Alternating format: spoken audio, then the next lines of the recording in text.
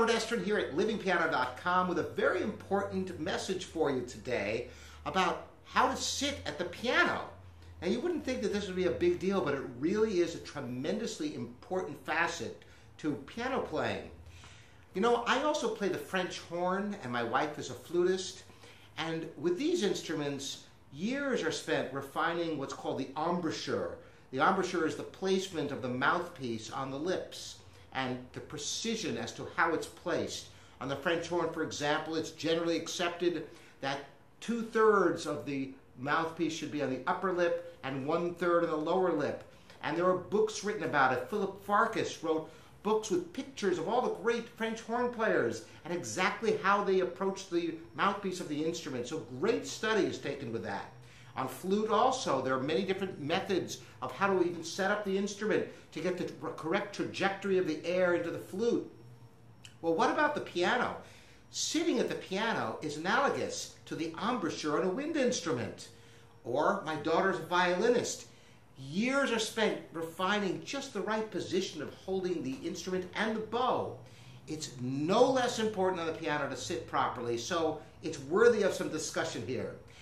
Okay, if you ever look at somebody who's never really played the piano and they pull up the bench, this is what you usually find. They pull it right up to the piano and the bench as close as possible, and then they play. And they say, what? Nope, that's no good. Now, why is this no good?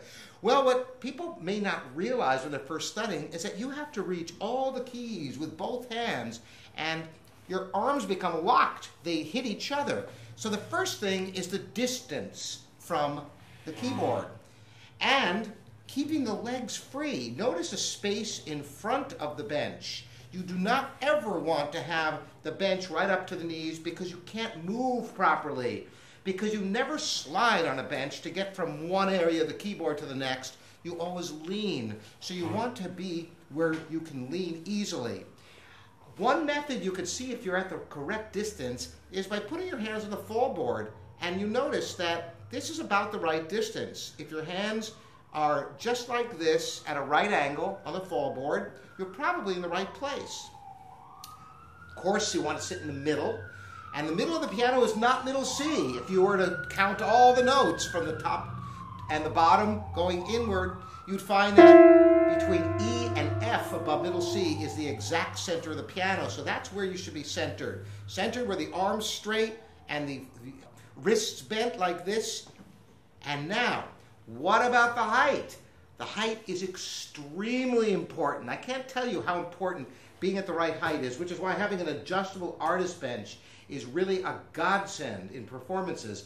And I even have difficulty because most of my height is in my legs. Sometimes I'll have an adjustable artist bench all the way up and I'm still not high enough. Particularly pianos that are on those spider type of dollies are slightly higher, and I run into issues. And you know what?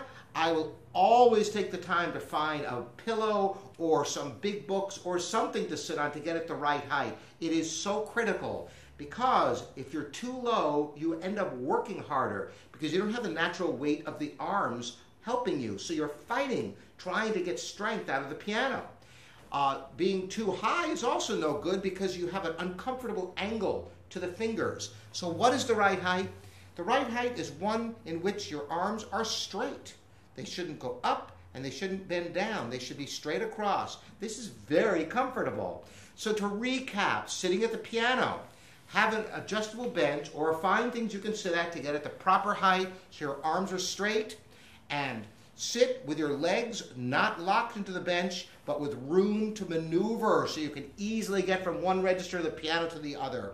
The distance from the keyboard, approximately with the arms straight and the wrists bent, is just right. Then you can play with great comfort. You will be surprised, if you have been sitting in a disadvantageous position, how this will help your technique, your sound, and your ability to sustain long practice periods comfortably. Try it out. Experiment with your bench. It's really more important than you ever would have thought. Thanks for joining me, Robert Estrin, here at livingpiano.com.